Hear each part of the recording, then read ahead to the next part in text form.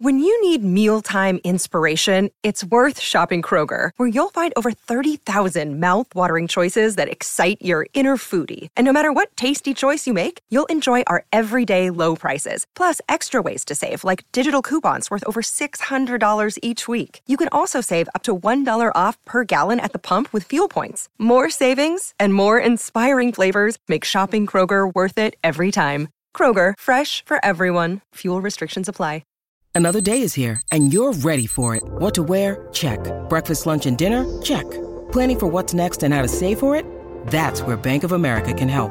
For your financial to-dos, Bank of America has experts ready to help get you closer to your goals. Get started at one of our local financial centers or 24/7 in our mobile banking app. Find a location near you at bankofamerica.com/talktous. What would you like the power to do?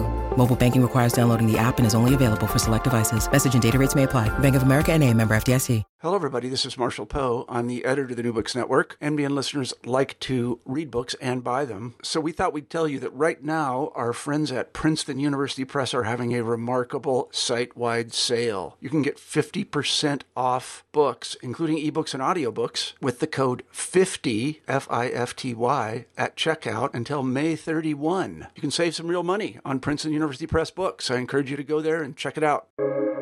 Welcome to the New Books Network. This is Laura Stark at Vanderbilt University. I spoke with Noémie Toussinon at University College London about the book Edges of Exposure: Toxicology and the Problem of Capacity in Post-Colonial Senegal. The book's about what's referred to as capacity in science research and public health, typically thought of as materials, personnel, infrastructure, skill, the stuff that's needed to get a job done. But the book observes that capacity also has what Toussinon calls temporal qualities. Time frames stretch, pause, are interrupted, suspend, or speed up. And the material world of capacity also implies a direction, which orients scientists to futures and specifically to possibilities of better futures. The book is based on Toussinon's field work in Senegal from 2010 to 2011, studying professional toxicologists across 3 sites as they looked to more protective futures with their moral imaginations of, quote, responsibility and commitment.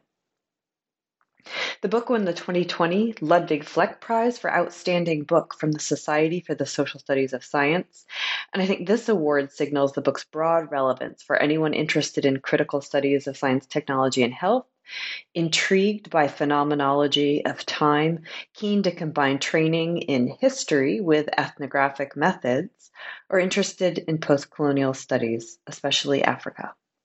In their interview, we also talk about the work of Gabrielle Hecht on exposure and imaginaries of Africa, Julie Livingstone on improvisation and slow risks, Joanna Crane on commodification and global health, and Monica Kraus on how NGOs perform worthy projects.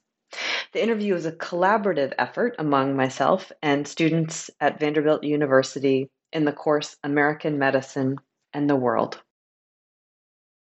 Well, this is Laura Stark at Vanderbilt University, along with students in the course American Medicine and the World. And we're really delighted to be talking with Professor Noémie Toussinon about a book, Edges of Exposure, Toxicology, and the Problem of Capacity in Post-Colonial Senegal, which came out from Duke University Press. Thank you so much for making the time to talk with us. And so I just wanted to start off by acknowledging that it's December of 2021, and we continue to be in the midst of a global pandemic. So given that we're speaking to you from the United States and the US South, and you're in London, and your interlocutors are in Senegal, I just wanted to ask how you're holding up and if you have any sense of how your interlocutors are doing in Senegal. Yeah, well, thank you. Thank you, first of all, for inviting me. I'm really honored. And from sort of my brief and recent glimpse at some of the questions, I see, I see already in those questions a really very attentive and generous reading of my book. So I'm already really honored. So thank you for that. In terms of the question, I mean, I don't know how much I have to say. I'm doing fine, thank you. That's also a very generous and empathetic question. I spent most of last year in Canada, so I'm a little bit still in shock at the differences in approach. And, I have, obviously, as you see in the book, one of my interests is the question of protection and what protection means and who gets to be protected in what way. And it's also a big theme in my current project, which I've been sort of doing quite intensively the last 3.5 years. So a lot of food for thought in terms of, different approaches. I haven't been able to go back to Senegal.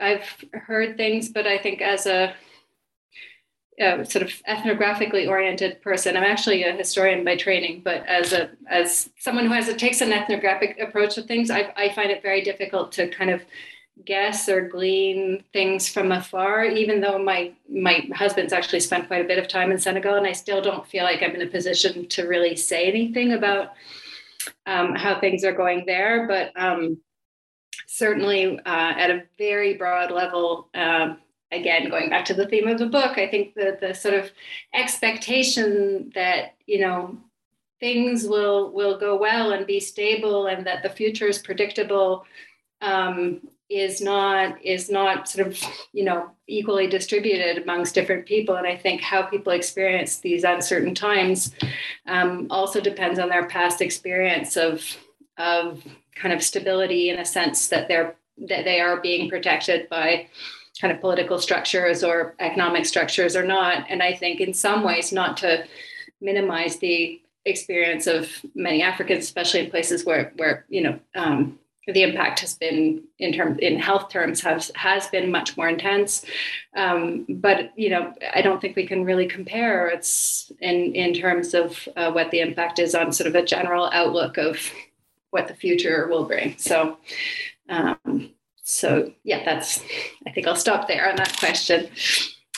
Yeah, no, this is really, I really appreciate those insights. So just to sort of get some nuts and bolts out on the table about the book, is that the topic of it really broadly is about a struggle for capacity and specifically about toxic risk. And so my sort of shorthand for thinking about toxicity and toxicology is it's about poison. And it's the science of the study of poisons and exposure to poisons. And then capacity, the book is really about capacity and sort of naive understandings of capacity, and then really these fleshier or sort of time-bound ideas about capacity that we'll really be getting into. And before we go there, I just wanted to have you sort of pull out what you were mentioning about not being able to make an overarching statement about the pandemic, for example, based on any observations or insights from Senegal or a specific field site or something like that. And in terms of method, I just wanted to start there in thinking about the concerns around concepts like generalization and design strategies like comparisons.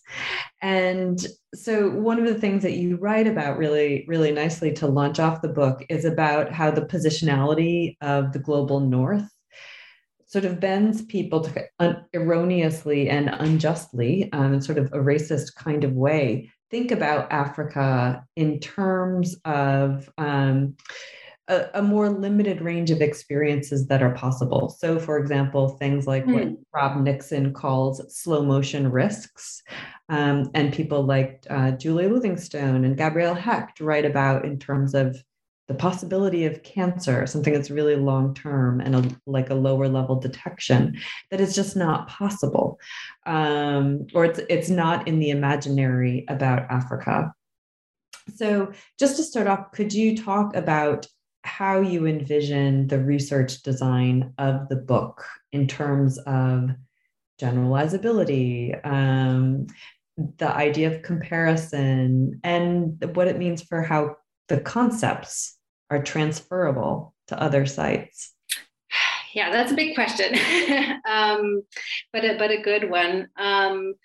If I can say, I mean, I came to this topic in a very kind of exploratory, almost I wouldn't say haphazard, but this is a kind of very rare experience in the life of a researcher where I didn't have to kind of plan and design the project beforehand. I was really kind of given carte blanche to go out and do a project, and I didn't have to sell it to anyone before going, because I kind of got a position as part of a broader project that was already funded. So I didn't have to, when you're a PhD student, you have to, do a proposal and convince your supervisors in the department that your project is doable. Normally, we need to get funding, so we have to convince funders of the same things. We have to set out our questions and our approach. In this case, I was really given a lot of freedom, and really just kind of set out to study a group of scientists without having questions about toxicity, even about capacity, already formulated before going there. And I think that's I'm but digressing a bit, but I think that background is really important to understanding how I approached the sites where I did research and observed. And it could really, that theme of temporality and of capacity really came out of what people were telling me about their work, about the frustrations they experienced, about how they wish things could be better for them. So in that kind of approach, I don't think it's very difficult to generalize, because it's a kind of rare luxury to be able to go and sort of, really let the themes emerge from the field. And that, unfortunately, because that's sort of part of the political economy of research.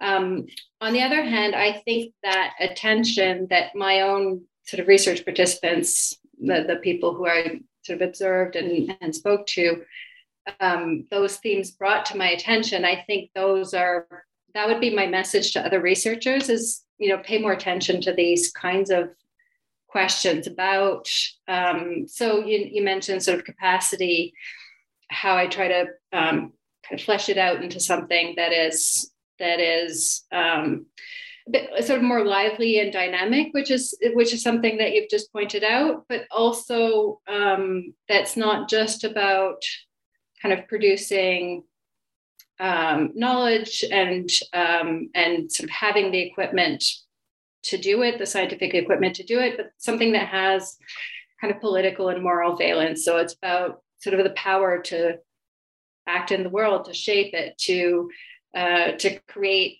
different kinds of futures. And that can mean, a very limited sense in terms of building a career, or it can mean, your power to transform society. So I think that kind of notion of what sort of approach capacity is both something that's dynamic and kind of emic and, ethnographic terms, that people define what it means for themselves in their practice, in their aspirations. I think those are kinds of questions that haven't been asked enough in kind of anthropology of science or of medicine. And I think that would be sort of, if I could pull out one thing that I think was generalizable, was that, and the kind of particular method that I ended up taking, which sort of combines material conditions and very kind of close attention to material conditions with these stories and desires and aspirations and kind of nostalgia and sort of the more sort of narrative account of what those conditions meant to people. So that's also kind of methodology that is something I think that is transferable. Yeah, great. Thank you for that. And I want to emphasize that we weren't encouraging you to generalize necessarily, but interested in thinking about your research methods, given that the standards of a scientific approach is not really the direction that you're going in. No. Yeah. And it's not about sort of, describing a situation that can then be compared to another situation, but more about, and I think that's true for, a lot of anthropologists, but more about sort of ways of thinking about how you describe sort of very singular realities and how you approach those. And so there's a kind of toolbox about how to observe and how to formulate your questions and how to interpret that I think is what we generally think of as being generalizable, as opposed to the findings that come out of using that approach or those questions. Yeah, great. Yeah, Catherine's group also had a question about research methods that really builds in this direction, because your methods ecologically are also really interesting. So Catherine, I'm going to invite you to hop in. Yeah, for sure. So we were wondering about how in chapter 4 of your book, you kind of discuss the importance of developing Senegal-specific research methods and how those methods were integral in preserving research interest and funding. I think many people in this class are intending to do research in the future and perhaps even overseas. Do you think there's one right way to integrate area-specific ecosystems, institutions, and practices in our research endeavors, or are there like a few good ways?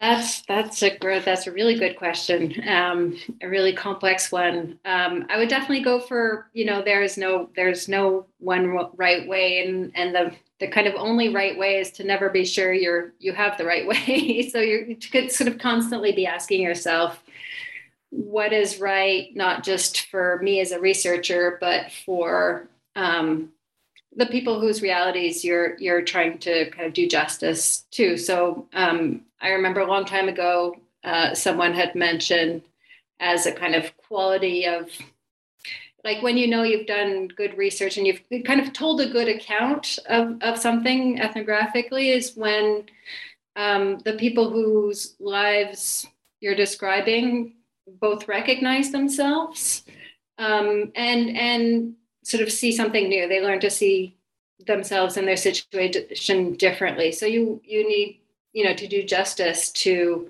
what is particular about an area and what is considered to be kind of good relations or good sort of and kind of accurate, not in the scientific way, but accurate in a way that you're sort of telling accounts that people see themselves in.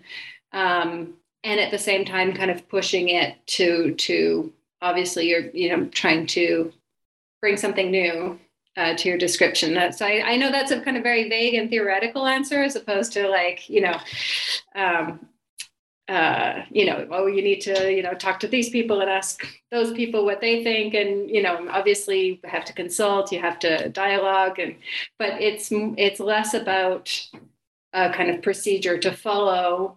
And then there are other things like, you have to be familiar with the history of a place and take time to get to know it, and, all these kind of tips and things. But I think the most important thing is to really be constantly asking yourself, okay, what is it about this place that I'm trying to capture, and how can I be in this place in a way that allows me to do that? Yeah. Thank you.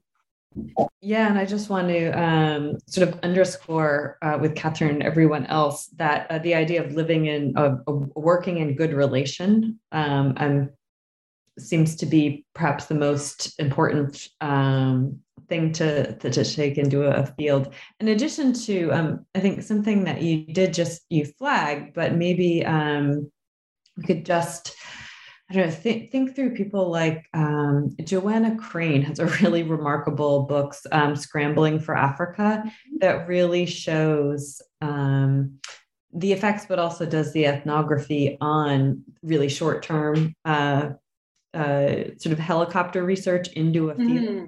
And so I almost feel like the time element, take the time there. Absolutely. No, and that's something, when I'm sort of, giving a sort of introductory lecture to ethnography, that's what I really try to emphasize. I mean, this is time. Time means so many different things in terms of, it's both a kind of epistemological tool, because you have to learn how to see, so you're not sort of getting at what's going on unless you take the time to learn slowly how to see that. So that's part of, classic descriptions of ethnography, but also in a more ethical sense, that cultivating good relations. And that doesn't mean not being critical or not bringing something new. I mean, I think that's important too, not to, because we're also, I think often, so, in general, we want to sort of explain the effects of political and economic conditions and show the effects of kind of global inequality. But there's a lot of local inequality. So you're studying kind of elite scientists, or in my case, now I'm working more on sort of more direct sort of medical research and healthcare, and they're kind of, very different groups of people working together, and you want to sort of very critically account for the effects that some people's perspectives have on others, but also kind of in a way be kind of empathetic and do justice to each of their worlds at the same time. And so I just want to emphasize this kind of, taking the insider perspective and being in good relations and sort of cultivating those long-term relationships doesn't mean that that you can't ask some difficult questions about the power relations that you observe as well. So yeah, just wanted to throw it in there.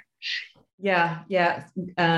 Good relations doesn't mean sort of superficial, necessarily easy conversation all the time. Yeah.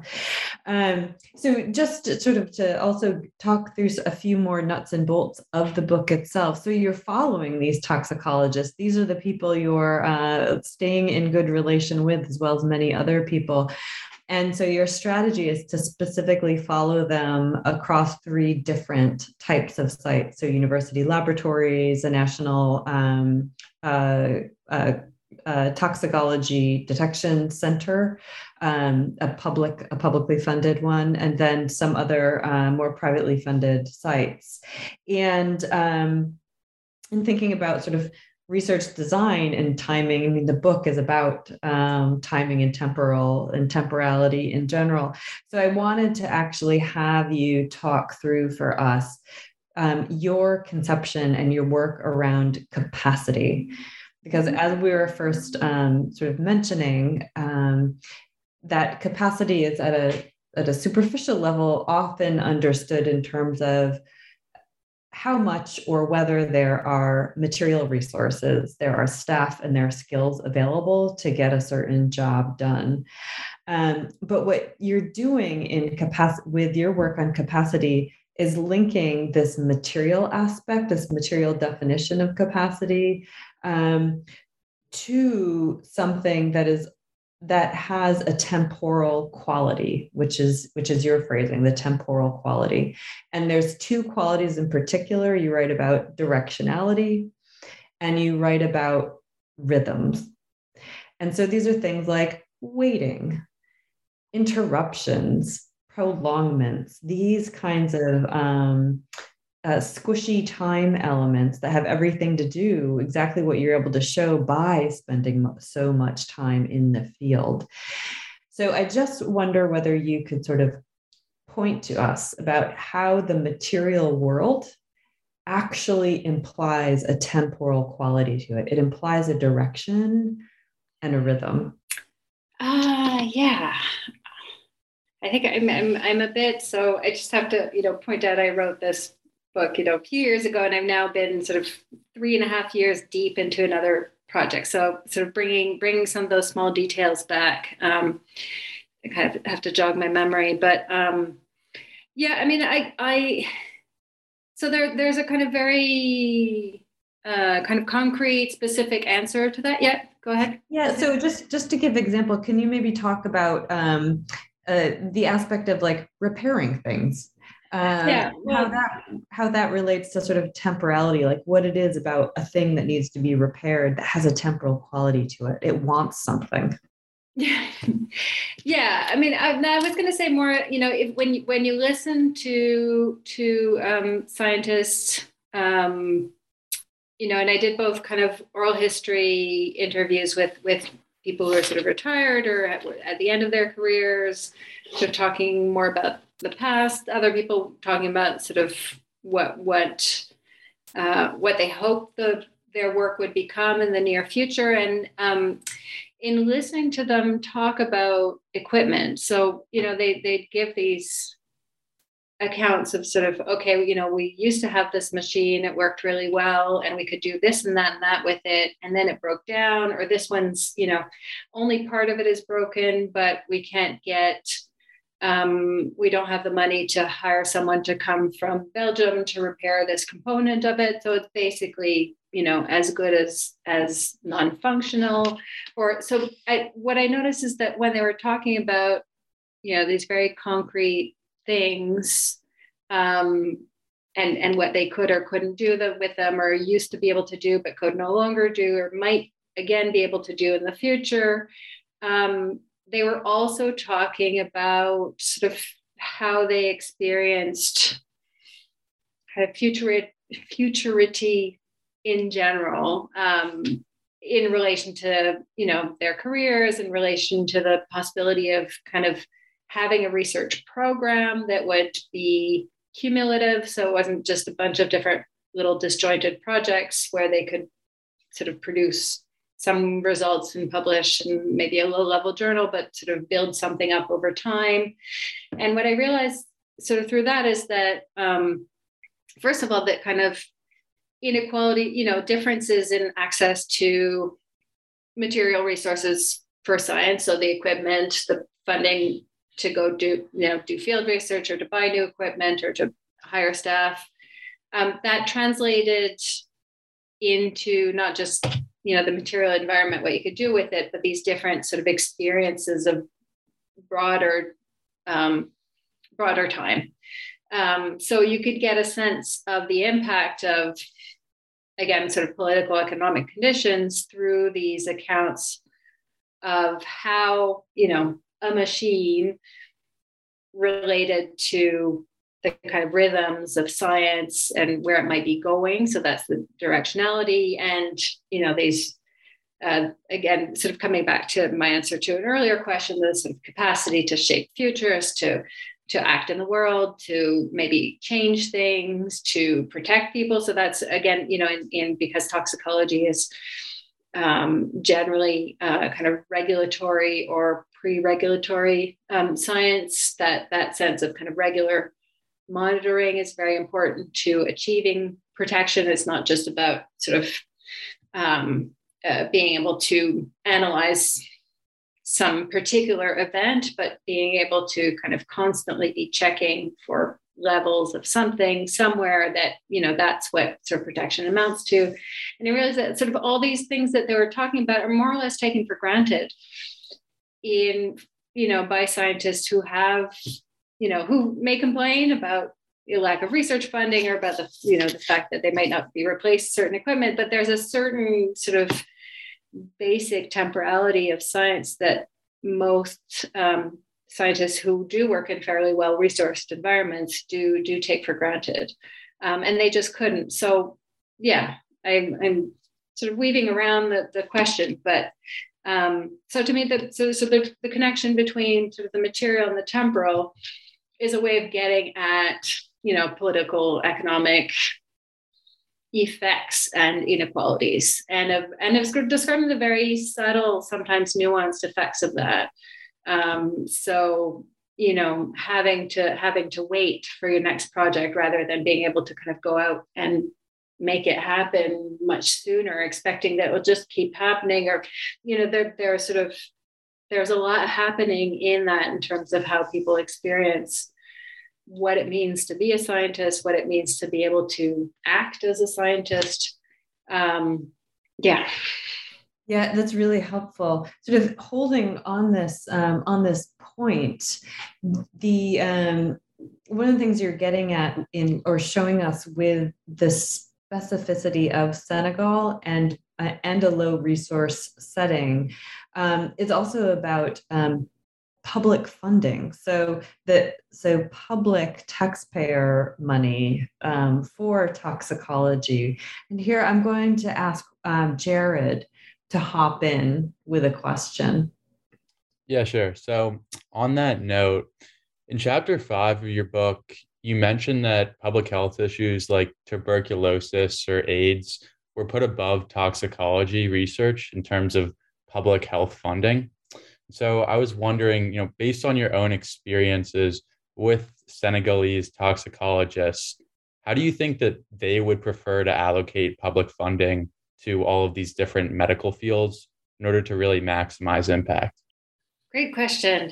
I think that most people, and it's always hard to speak for people and to guess what they think, but most people, if you ask them sort of, well, how do you think funding? Because that's a not just my observation, but we know that there's sort of big money, or there was. It's changing, but there were big global health funding for certain for certain things that have been deemed to be important at a kind of central global level. So there's a kind of global agenda that makes this funding available, and that there are a lot of things that fall through the cracks or that are in the kind of shadow or neglected in the margins of those issues. So I'm not the first person to write about that, and Julia Livingston's book is a really good example of that, sort of on cancer. What I think people would say is we wish someone would ask us what we found important. So I can't guess what they think is important, but I would guess that they think it's important that they be asked. So now I'm doing a very different project that's about kind of liver cancer and hepatitis B. And, I went out into a rural area and just spoke to nurses who had health posts, so sort of the first level of healthcare, primary healthcare. And they were just so pleased that someone would come to talk to them about something that wasn't TB, HIV, or kind of maternal infant care. Not that they didn't think those things were important. And they may actually decide, if they had a limited budget that they needed to allocate, that those were actually the most important things. Probably not. I think they'd have a different distribution, but it doesn't really matter what the answer is. It's the fact that you're asking the question. So yeah, coming back to the issue of kind of public funding or national versus kind of global funding, a lot of researchers have showed how difficult it is to kind of tease those apart, because ministries of health will tend to define their programs and priorities with the knowledge, the expectation that there is more funding for certain things than others. So it's very hard to sort of say, okay, this is the national agenda, this is the global agenda, and this is where they clash, and this is how we might see things differently, because the effects are so wide-reaching of those priorities being defined elsewhere. That's such a great point. There's another book that I like called The Good Project, which is about how NGOs actually evaluate sort of ministries of health project applications in order to allocate fundings. And just amplifying exactly what you said and exactly what you found is that the project, sort of the on the ground priorities, aren't defined in terms of what is actually needed. It's defined in terms of what they know the funder will think is a good project. It's really interesting. So sort of extending this more, also thinking about entrepreneurialism around funding issues. I'm going to hand the floor over to Nathan to ask a group question. Great, thanks. So in chapter 4 of Edges of Exposure, you mentioned Project Locust Talks, and basically, do you think that you could describe this project and sort of delve into how research infrastructures can be created through entrepreneurial ventures? Yeah, sure. Thanks for that. So Project Locust Talks actually started as sort of international publicly funded project. So it initially, it was FAO, which is the UN's agriculture organization, kind of channeling funding from national governments for this project that was about sort of evaluating the toxicity of different chemical compounds used to control locusts, which is why it was called locust tox. So after these very big locust invasions, a lot of pesticides were used, and they said, well, we actually need to evaluate their toxicity in these very specific ecologies, because we can't necessarily rely on evaluations of toxicity that were done in labs in other countries. So part of that chapter was really just describing what an interesting project that is. And so the entrepreneurialism comes in a bit later, where the kind of project funding gets cut, and they come to the end of this project. And what's really interesting is this project goes through different phases with scientists, and particularly Dutch scientists, who are kind of really invested in, really argue for the project to keep going on the basis of the kinds, sort of how really knowledge has to be cumulative and build up over time, and how they can't just drop it, and they have to kind of really, that these investments were made, and they really need to kind of keep going further, which is really interesting. But anyway, and then in the more recent past, they need to, in order to maintain all this capacity that was built, they sort of encourage a more entrepreneurial approach to sort of selling privatized pesticide funding. So they end up that the lab that was doing the analyses of pesticide residues in sort of plant materials as part of this ecotoxicological research. So very much a small part of a kind of broader set of knowledge about how pesticides act in the environment, that also counting the number of insects in a particular patch. So it wasn't isolated knowledge just about pesticide residues. And then it becomes that they kind of use that lab then to sell services. And some of the same people are still there. So you really get this sense of how, they have to do this to kind of maintain that capacity active. But this is really not what they want to be doing. And it really isn't as meaningful to them, and it's not cumulative, and it's not being connected to this broader project. And so I'm not really saying that much about entrepreneurialism. I think I say a little bit more in would be chapter 5 on the kind of poison control center, which is publicly funded, but where the people running it are put in a position where they really have to kind of take this kind of business-like approach to sort of selling their project to keep it going, because the public funding is so uncertain and so kind of slow, and because there's so much competition for funding as well. So and these are themes that you find in general, not just in kind of research poor areas. I think there's been a lot of writing about kind of effects of neoliberal restructuring of science, of the university, of research. So these kind of themes of the entrepreneurial scientist they pop up in a lot of people's analyses. But I think there's something particular about the relation between the public and the private in these kind of settings where resources are just sort of more scarce and uncertain. Great.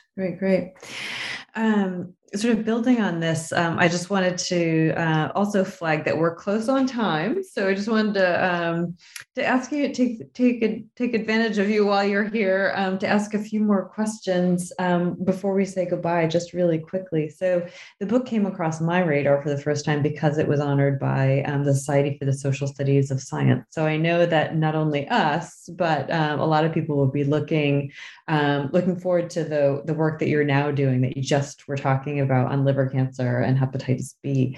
And so there's often from one project something that is in the kernel there that inspires the next project.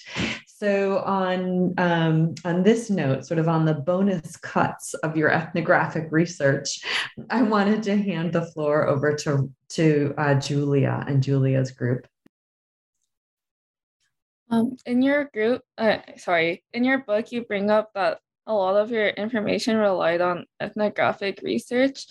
Do you have any personal favorites that barely made the cutoff that you can share with us? Yeah, that's also a great question. I'm sure normally I think people would love to answer that because there's so much you're sort of sad that you weren't able to put in. I think in my case, I'm a little bit too far from it to really have a sense of that. And it was, I mean, I didn't really have to cut that much. I mean, I had to condense, but I didn't really have to cut examples that I really wanted to put in. Where I can answer, and it speaks to kind of how you set this question up, Laura, is in terms of sort of the kernel that I want to extend. It's more about what I wish I could have done. And I think that's what I'm trying to build on in this project. And so I think you really rightly point out, and sort of some people think the book is about sort of toxicity and measuring toxicity, and some people think it's really about capacity. And I tend to agree more with the people who think it's about capacity. For me, that's really what the book is about. And the toxicity dimension comes in as not just one example amongst others. I mean, it's a specific kind of example because it's linked to kind of the state and public protection and a sense, a science in which you're not just trying to innovate kind of new ways of producing knowledge, but also kind of trying to do a job that has this impact on how much people know about the risks in their environment. But because, a lot of people ask me questions about toxicity, about protection, I think those were themes that I really wanted to build on. So, I wish I could have also within the scope of that project. So I open with this example about a particular sort of instance of lead poisoning that occurred in a neighborhood in Dakar that was related to battery recycling. And I also asked a lot of questions, how do sort of people on the ground conceptualize toxicity and protection? I was like, I don't know, because I didn't have time to go there, and it would have required a whole other project. I don't think it's something that could have just been sampled. So those are the kinds of questions and the kind of things that I wish I could have researched to then put in the book. So it's not like I did this research that I then had to kind of put aside, but that I wish I could have done also that research. And to some extent, I'm dealing with some sort of aspects of toxicity and sort of dealing with the very, very challenging questions when you're talking about toxicity that's not necessarily perceived or hasn't been measured, hasn't been monitored, isn't part of public debate. So the challenges are still there. But I think I'm trying to address questions of protection and risk much more head on with this current project. So that's the kind of kernel that gets of that sense of not having done enough in the previous project that I'm bringing to this one. Yeah, thanks for that. For our last question, I just wanted to hand the floor over to Niti and her group to talk with you a bit about this issue of the link between your research effects and how it relates to whether there's actually been changes on the ground. And it does sound like one of the continuities between the Edges of Exposure, sort of the book that we're reading, and your current work, is that they're both centered and orbiting around Senegal as well. So here I'll hand it over to Niti. Hi, yeah. So we were just wondering if you had the opportunity in the last couple of years since the book had been written to potentially go back to Senegal in any capacity, and if you had seen any positive or negative change in the systems involved. Yeah, I mean, I didn't do a kind of formal follow-up research on a particular sort of sites and people, but I have, tried to keep in touch with them.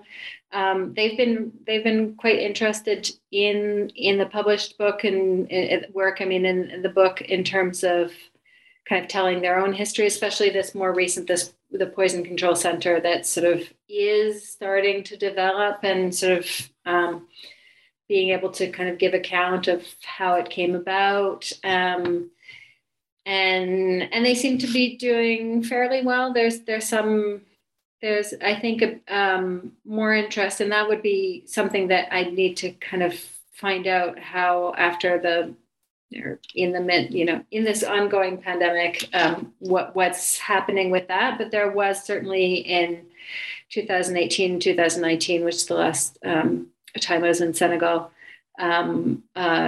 growing interest, I think, in issues of toxic exposure in Africa in general. So air quality monitoring is something that is happening, not as densely as elsewhere, but there is some interest and some funding for that. So I think things are changing in terms of the people and institutions that I studied are remaining active and are sort of keeping themselves going.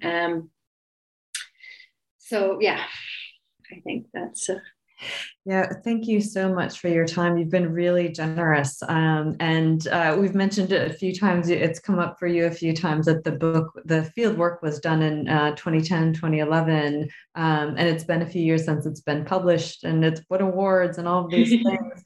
And I think it's noteworthy that we nonetheless take it to be deeply relevant right now, and especially as we even think and hear about the COVID-19 pandemic, and thinking in terms of what you're showing about capacity, that is not just about whether the resources are there or not there, but capacity has this temporal element of waiting, of functioning, of all of these elements that are really important to pay attention to understand the context of global health. So thanks so much for a really enduring book. Really appreciate it.